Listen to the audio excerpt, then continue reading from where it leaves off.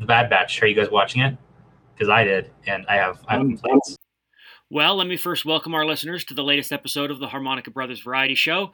But to answer your question, yeah, I've seen the first 3 episodes. I did not see today's yet. But, and I said this to you guys on Tuesday, prior to my watching the 3rd episode. And I was like, I don't know if this is a show that I would, be that concerned, about seeing every episode of. There might be some filler, and I think maybe episode 2 kind of falls into that category of maybe a little bit of a filler. But after the 3rd episode, I'm like, I'm really getting into this. I mean, they went dark with Crosshair,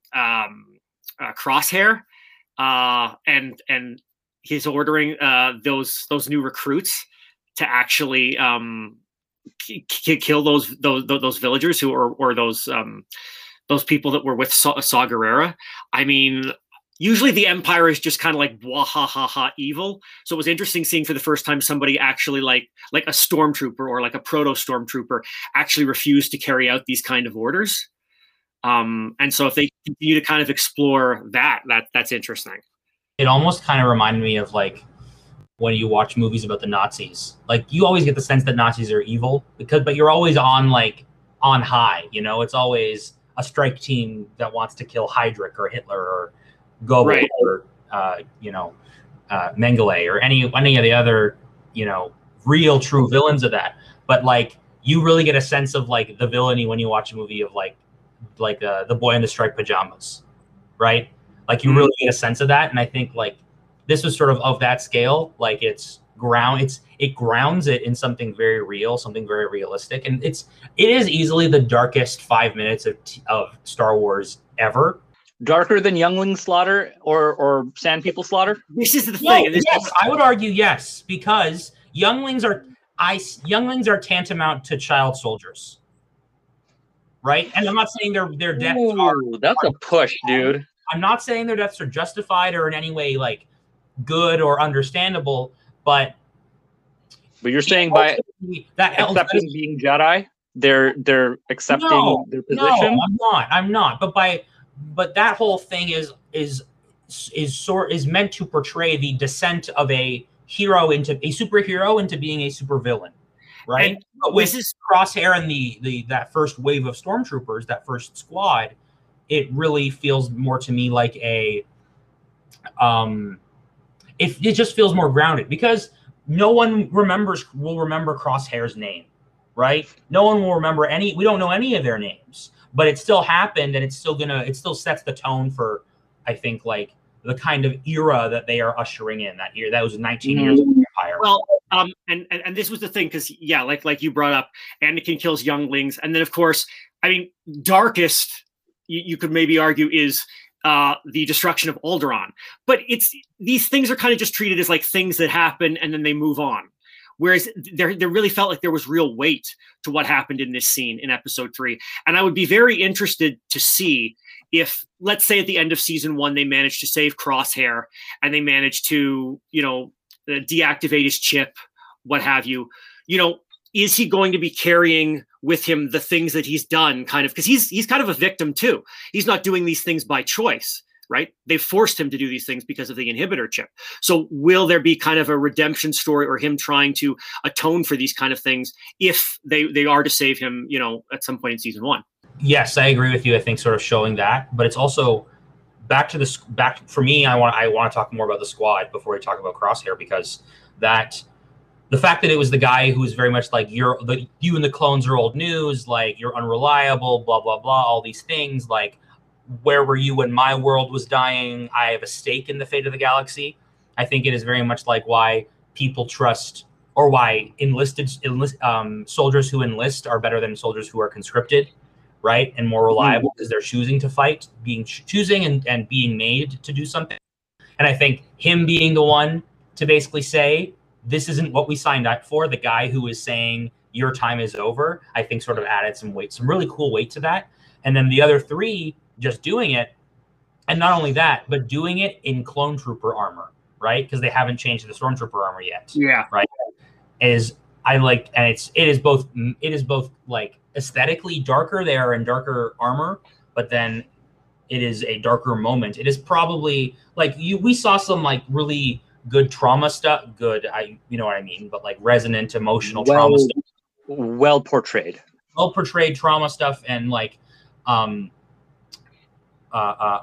like post-traumatic stress disorder and sort of scenes like that, and sort of Fives' own descent into madness almost, because no one believes him about Order 66, and sort of being a metaphor for that, for sort of how one can descend and die, and the source of their like mental health issues being never learned.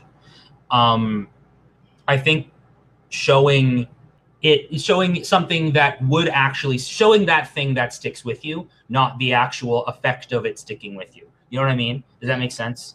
Yeah, I mean, well, I guess, are you also, would that kind of apply to seeing Kanan's backstory in episode 1? Like, we're actually seeing what set him on his path. Up to this point, we've only ever really kind of gotten hints at like what his experience was. I mean, we know obviously what Order 66 entailed, but to actually see that happen to his character, I think was pretty powerful. When Star Wars Rebels came out, I didn't watch it as it came out, but I watched it before Clone Wars Season 7 came out.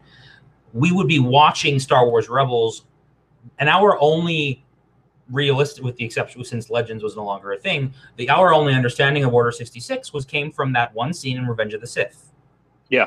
Right? So, and I don't even think most of the sequel trilogy had come out when Rebels was coming out. I think Rebels had finished by then, actually. Rebels started before, I think, Force Awakens came out, and it ended before Rise of Skywalker came out. So it's kind of bridging the period a little bit.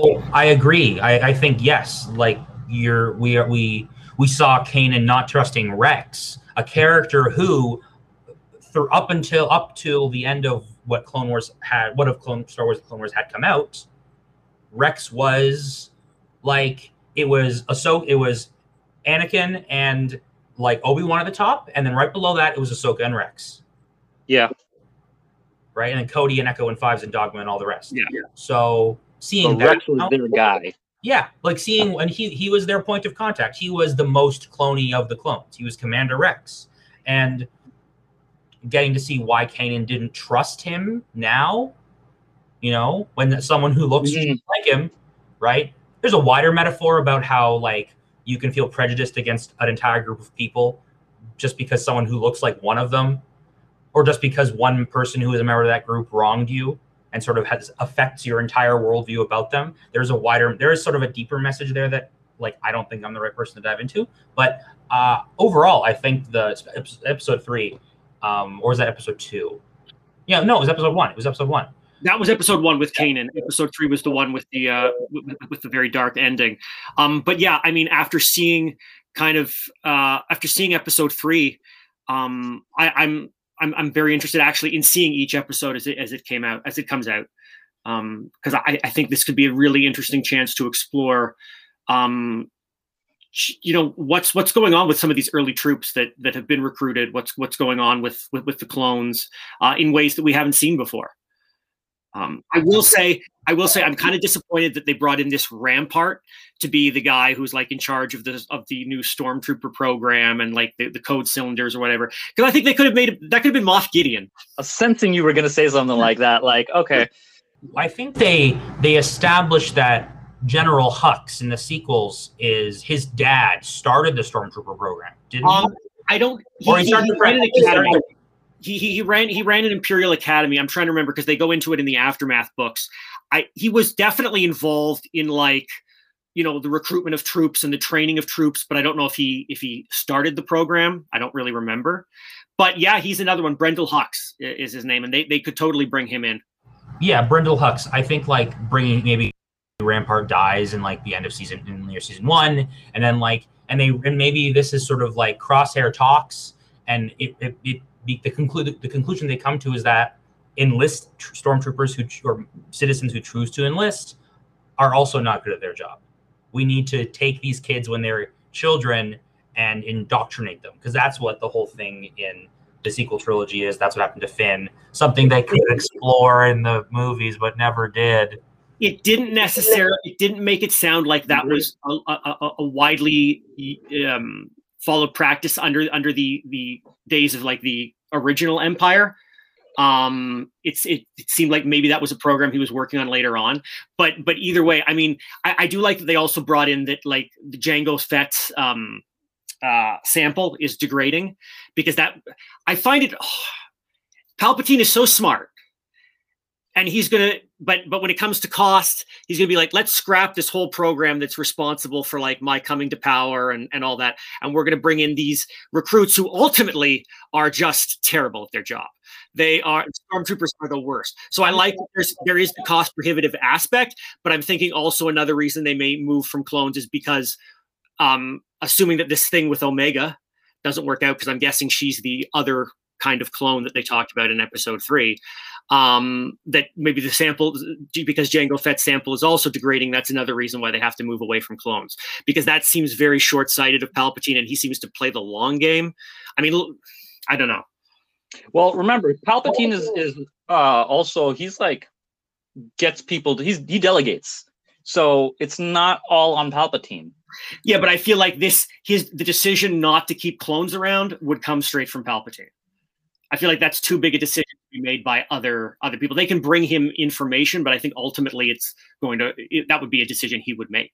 I mean, I don't know. Yeah. I would like, as someone who sort of loves that sort of nitty gritty, like the data when it comes to history, when I was studying history, like I like to think that if you wanted to sort of dig into it, you could make the argument that a big part of the reason the Republic was so weakened enough that the Separatists were a true threat was sort of their reliance on like bank corporations and the banking clans.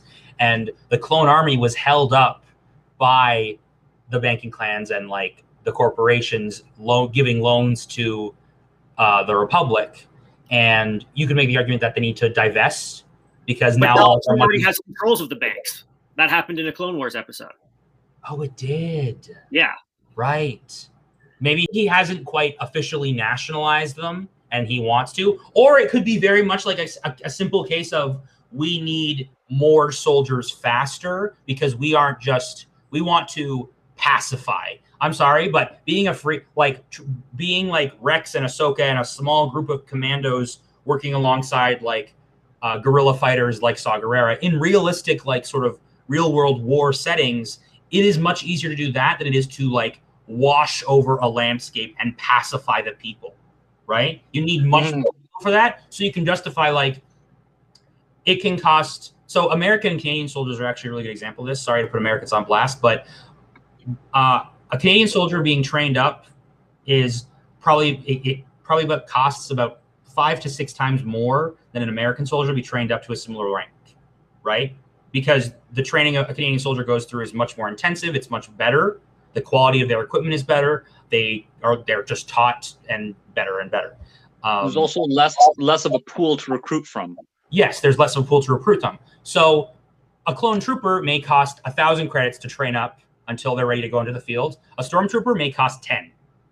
I want as many soldiers as possible. You're going to go with stormtroopers. It was in Legends for a very long time. I'm pretty sure it was canonized too, that as an example, stormtrooper armor is inferior to clone trooper armor.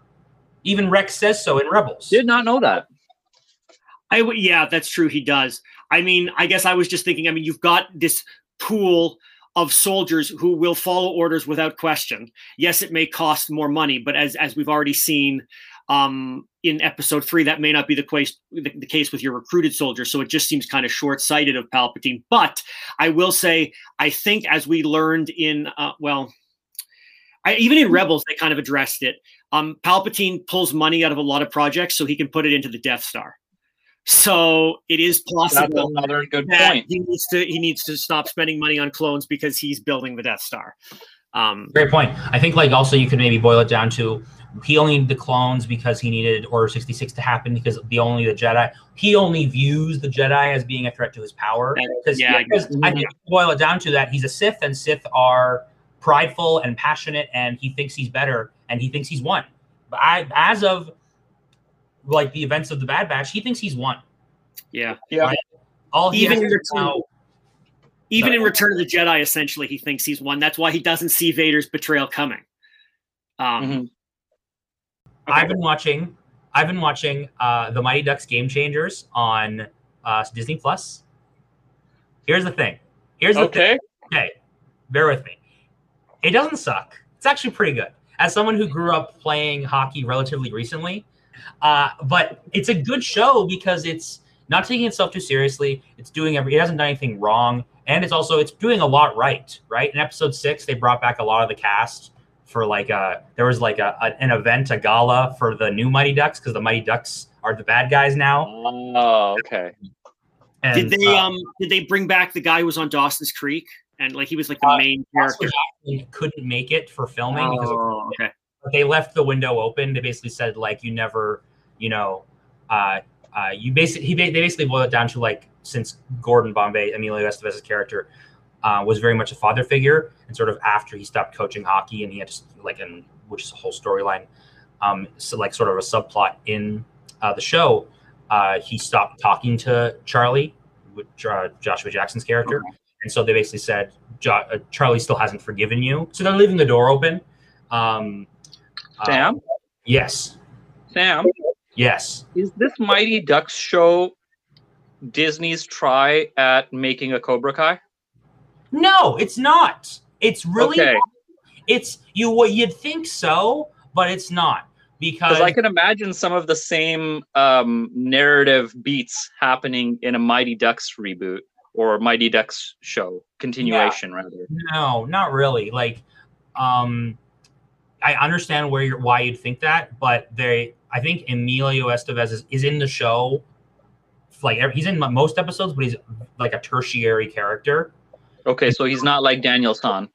Yeah, probably 20 out of every 25, 27 minutes of every episode is all about the kids, right? Okay. Right? Yeah, it's not that hard to learn how to skate. Do you think that Disney missed a chance of creating their own family-friendlier Cobra Kai? And banking on this. Cobra Kai's pretty family-friendly. It's probably it's got a lot of G-rated humor. Okay. I watched the new episode of Cobra Kai of Mighty Ducks Game Changers today, and episode 9, and it doesn't have a lot of those same a lot of Cobra Kai the show is rooting itself in trying to recreate that magic of the movie, of the first movie, the magic of which that none of the others ever reached, right? Yeah. With the Mighty Ducks movies, the third one was kind of meh, but 1 and 2 were great. The second one was much better than number 1. And the Mighty Ducks show, I just think I don't know. It's light. It's probably not that expensive to make. I think they could probably get 3 or 4 seasons out of it. I can't remember his name off the top of my head, and it's killing me. Well, here's my question. He plays the blonde, long-haired hockey bro in Letterkenny, and this is the most Canadian segment we've ever had.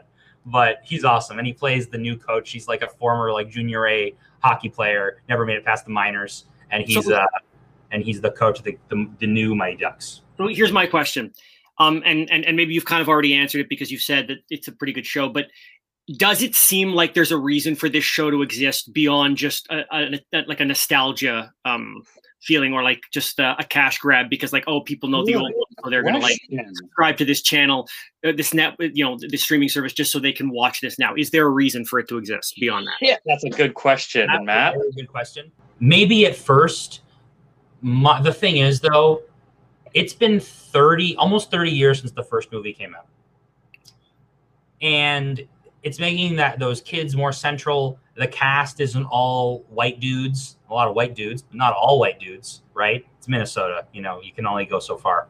But sorry, Minnesota. Any of our 5. No, it couldn't be. It couldn't be. Hold on. It cannot be almost 30 years since that movie came out. I don't believe that fact. I think maybe 25 years, but not 30, dude. Okay, how many years do you say it is? Because I'm going to check this out right now. I'm going to play it safe and say 25-ish. Maybe 27 tops. I think the first one came out in 92, so I'm going to say 29 years. Almost. Yeah. Sam is dead on. It's 1992 is when baby came out. Yeah. So I knew I was right. I think with the show, because it was coming long after it came out. I started playing hockey in I think not like playing hockey, not just on the ice. I think my first game was like in January of, or the first time I was in practice, January 2004. Shout out Allen Vipers. And my it was so core. It was only 10 years removed from, or like 10 or 11 years removed from the movies coming out, so it felt very present.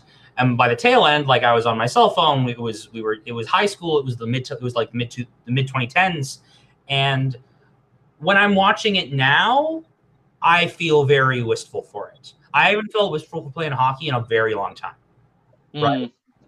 And like my dad watched the old ones, and he felt wistful for when he first started playing hockey 20 years before the movies came out. Right? I think, I don't know. Maybe it's just a hockey thing. Because for me, when I watch sport movies, I love sports movies, even though I'm not a huge like game fan. And I love to go to the game. I love the culture of it, but I'm not like a nitty gritty on the numbers like a lot of guys are. Fully within their rights to be.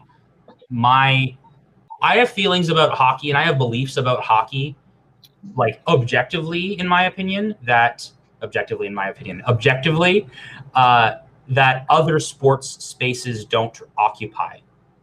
You know what I mean? Because I've got the same kind of thing. I have the same feelings towards baseball because I played baseball growing up, and so my relationship with it is different than it is with football or hockey. I never really played hockey, and a lot of times, and not just when I'm watching baseball movies, but even when I'm watching games on TV, it'll kind of take me back to those days when I was a kid and playing baseball. And so, I mean, I guess ultimately what you're saying is the reason for this to exist is to make you miss your childhood.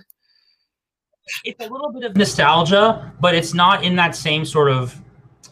I'm like, we talked about it on our Star Wars fan expectations episode, #throwback. And a lot of the Star Wars sequel and prequels were the motivation behind making them was nostalgia for the past. And we're going to make money off of people who are going to hate these movies, but still going to drag their kids to them because they watched Star Wars when they were a kid. Well, unlike those, fans have to indoctrinate their whether it's religion or fan culture, you indoctrinate kids in your life. If the Borg have taught us anything, it's that indoctrination is very important. You have to teach the kids young. You have to bring them into what you believe is good and righteous. But my point was, Jesus Christ. I went to Jama and he had my sneakers for me. Inside joke. Oh God, Allah. What was my point? Oh yeah, yes, but the thing is, Mighty Ducks Game Changers, with the exception of having to probably pay Emilio Estevez and I can't remember her name, Lorelai Gilmore. She plays one of the main hockey mom. Oh, okay, yeah, I know. Like, with the exception of their paychecks. This show is probably very low investment, very high reward for Disney, right? And like same with animation. Animation takes a while to make, but it's on the grand scheme of things, it's not nearly as expensive to make as like The Mandalorian or Falcon and Winter Soldier or something. Yeah, like MODOK just came out too, right? The first episode came out today. Did it? Yeah, it came out today. I haven't watched it yet, but like it's same thing. It's a little different. It looks more like Robot Chicken. Dude, I collected a MODOK miniseries a while back just because I was desperate to get something that was offbeat and not a Spider-Man or X-Men book.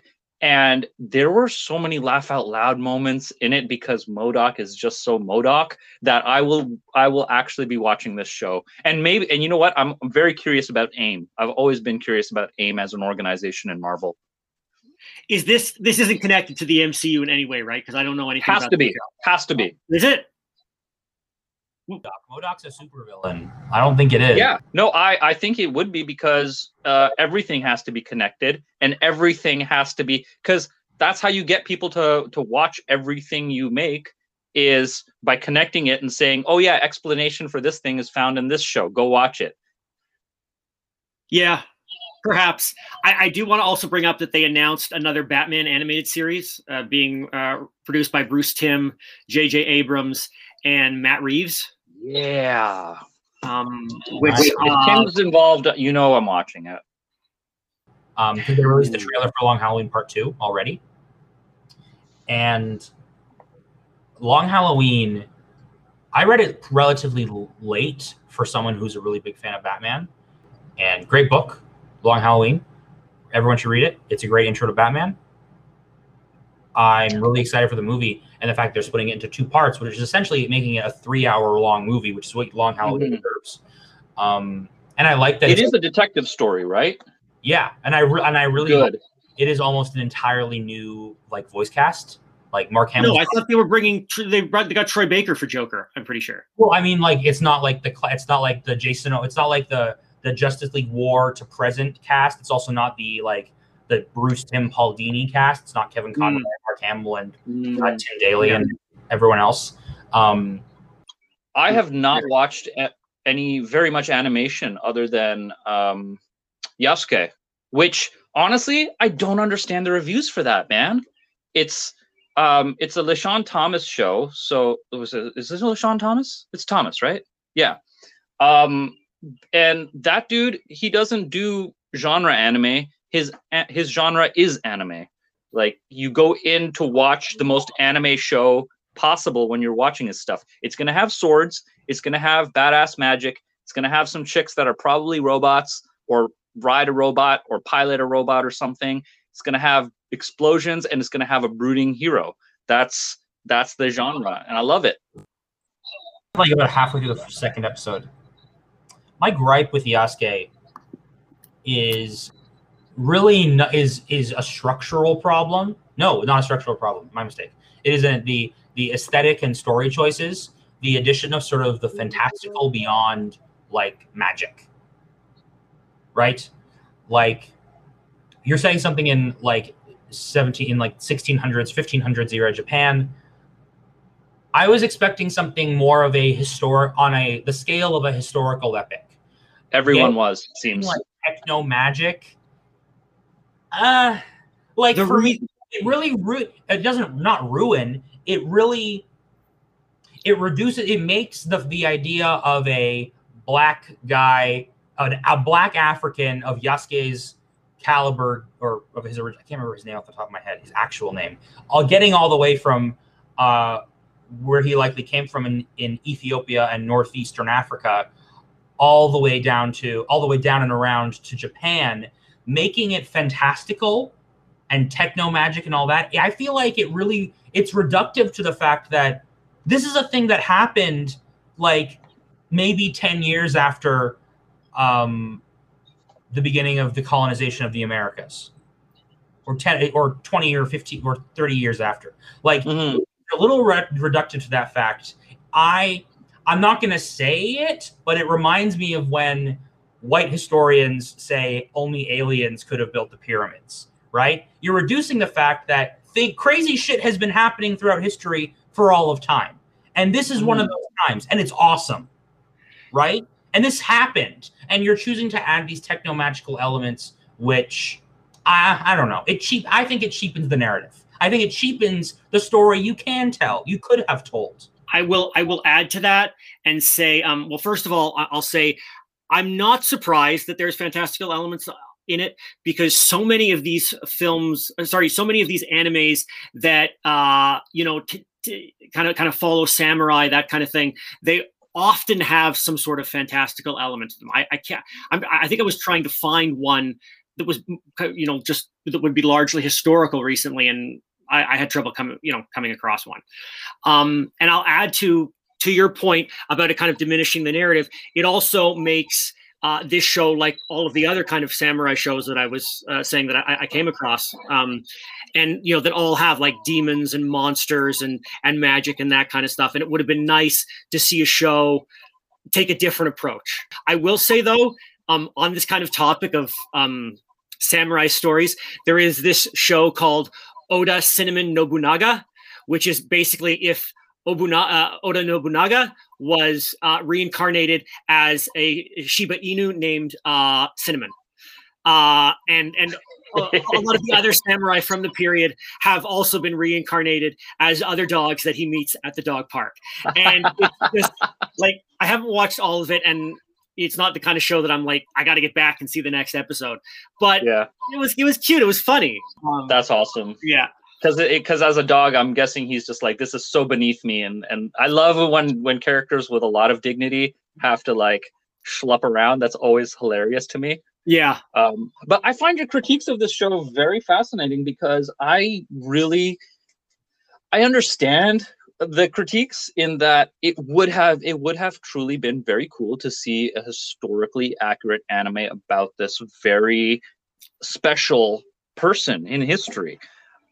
But at the same time, I feel like, is it fair to put that responsibility on this creator who just wants to flex his creativity and his cool designs and not necessarily create a historical masterpiece, but a visual masterpiece?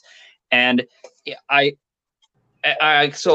where I'm kind of conflicted. That's where I'm a bit torn, because when I follow I follow him on Instagram and stuff. And when I go to his page, I'm not expecting that sort of that serious academic tone. I just want to see cool shit. And so that's kind of where I think a lot of the fans are of the show are coming from, where it's just like, yeah, we knew what we were getting into. You should have known as well. It was a cool shit.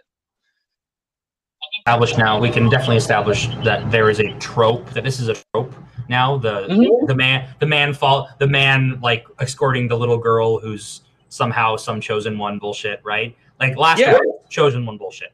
The Bad Batch, chosen one bullshit. Right? So like it's a trope, but it's a good trope. It's a good story. It's a good story structure, all that stuff. And one of those structural things that is good about Yasuke is that it does have that story at its core. Ultimately, what my gripe maybe boils down to is that the story wasn't as good, it would be hidden. Its weaknesses would be hidden by all of this like techno magic craziness. And I think if you don't have those things, as a result, I'm not a TV writer. I'm not LaShawn Thomas. I fully, accepting of any criticism as what I'm about to say.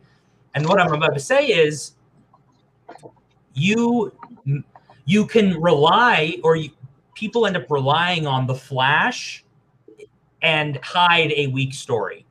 Whether or not, and it makes it look like you're trying to hide a weak story, right? Good example of this is this movie called Gods of Egypt, right? Oh my goodness! Yes, right? Yeah, right. Like, because they got all those white people playing them, right? Make it the exact same movie, but you cast actors who could be Egyptian, right? They could look Greek, they could be black, they could be like lighter skinned black, they could be Arab, they could look like all sorts of things except fucking just not Christian Bale. Or a Scot and you're thinking of Exodus Gods and Kings. Yeah, this is Gerard Butler. Okay. And a Dane. So different. They cast a Scot, Gerard Butler, a Dane, Nikolai Coster-Waldau, and an Australian, Bridget Thwaites, to play the characters, right? Listeners can't see how far my eyes are rolling back. Yeah, but like if you cast accurate actors, that movie still sucks. Yeah. Right? And you make then we get Sam, I'm disagreeing with you because we get to what I'm coming to is the movie itself is a lot of flash, a lot of bright colors, a lot of VFX, a lot of special effects, a lot of stunts. It's a shitty movie. Aside with whitewashing aside, Avatar: The Last Airbender, which a movie that doesn't exist that I never talk about on purpose. Even if you cast it accurately, the movie still sucks. Ultimately, what I'm saying is, with Yasuke, you strip away the techno magic, it's still good. Mm-hmm. It's the reverse. You get rid of the flash, it's still a great show. It's a trope, but it's a good trope. That's all. And I will continue to challenge this position because I don't know if and listeners, you can chime in on this. I don't know if I get to put my expectations on maybe the only black anime creator out there, and who do we get to say to black creators in fandoms make the historically accurate stuff that we want to see, or do they get to give us the middle finger and say, no, I'm just going to do the cool shit I want? I don't owe you a history lesson. You want to go read that on your own. get somebody else to make it. Where does that fall in? Where do those expectations fall in? And again, our show talks a lot about fan expectations, and I think this is a very perfect example of this. Ultimately, Kai, I do agree with you. I understand what you're saying, and I agree with you about like Black. He's one of the few like Black anime creators, or he's the only one I know of. I don't watch a lot of anime, to be fair, so I'm sure there are plenty more out there. I think the point I'm trying to make is not that I want a history lesson, but I think my point is that I don't even know what my point is. You put the techno magic on it, you put the flash on it, and for me personally, I was going in hoping it would be I'd be getting a veneer of historicity. You know what I mean? Mm-hmm. I get it. I'm not coming in hoping it's going to be like to the word. If it was to the word, it'd be in Japanese, and I wouldn't watch it because I couldn't understand it. Right? Like, my gripe with it is that it is a good show, but the techno magic took me out of it to the point where I couldn't keep watching.